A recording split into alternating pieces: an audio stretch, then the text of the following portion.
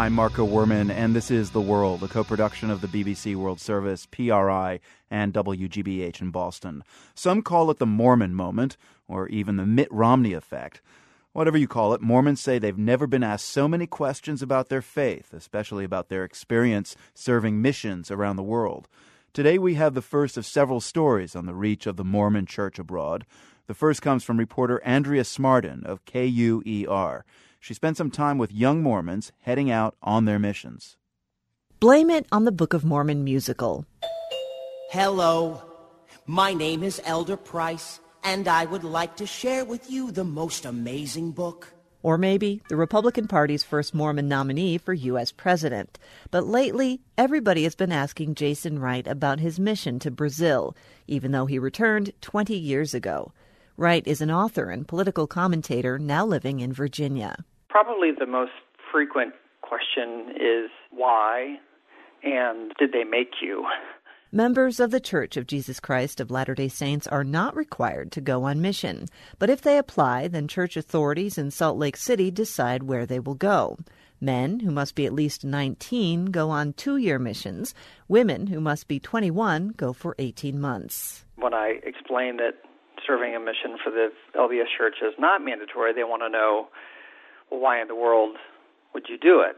And they just repeat that question when they find out that you don't go to school during that time, you don't communicate with home much, you don't date, you don't see movies or go swimming or really participate in sort of the world, quote-unquote, much during that 2-year period of time. And you pay your own way, by the way. For Wright, it was not an easy decision. You know, I was turning off what for most probably 18, 19-year-old American young men is one of the most exciting and adventurous times of your life as you enter into college. I was turning all that off to go serve the Lord for 2 years in this foreign land. It's a decision that Mormon young people continue to make.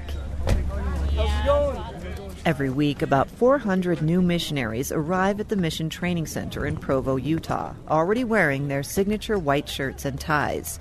This is where 2/3 of all Mormon missionaries start their journey. They have just a couple minutes to say goodbye to their families at the curb. In most cases, they won't see them again until they return from their missions. Spencer Christensen is a manager at the Mission Training Center.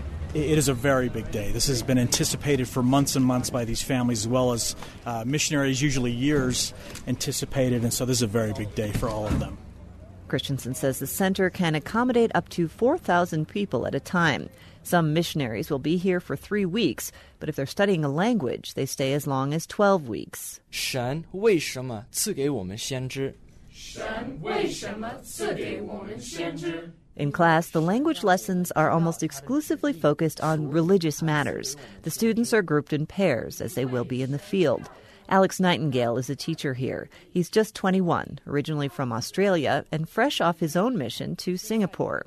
He's teaching Mandarin to a group headed to Taiwan. Nightingale says the first few days here can be overwhelming. You see a lot of big eyes.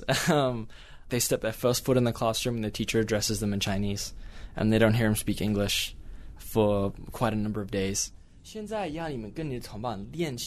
This particular class is trying something new. Normally, missionaries study Chinese for 12 weeks. This group is trying to do it in 9 weeks. Kaylee Taylor is from Bountiful, Utah. I remember my first day at the MTC, I heard a missionary say that starting to learn a language at the Missionary Training Center was like trying to get a drink out of a fire hydrant. And you might get some water in your mouth, but really you just get blasted in the face. And I think that kind of sums it up for me. Despite the seemingly impossible task of learning Mandarin in 9 weeks, the missionaries seem convinced that this is what they're supposed to be doing. Anthony Buckwalter remembers when he first received the letter telling him where he would serve. I can't really describe it, but once I've read the word Taiwan, I almost had this instant love for the people of Taiwan and huge desire to go serve them and help them come unto Christ. The number of Mormons willing to commit to a mission is down from a peak in the early 1990s, when there were more than 60,000 church members actively serving missions around the world. Church historian Reed Nielsen says a dip in numbers is partly a result of demographic shifts, fewer young people in the church. But there's another reason. There was also a shift years ago to try and raise the level of expectations of who could serve a mission. They called that raising the bar. where all of a sudden not every young man or every young woman could serve a mission because of past behavior, transgression, or other challenges they might have, whether it be physical or mental or emotional issues. Nielsen says the number of missionaries is starting to climb back up as the LDS Church expands into new areas. Now where do you see growth? You see it in Africa. You see it in South America. You see it in the Philippines. You see it in parts of Asia. As people are interested, as people are more open to changing religious traditions, open to experiencing new religious experiences, that's where the growth of the church is. And that's where many of the new Mormon missionaries are heading. For The World, I'm Andrea Smartin.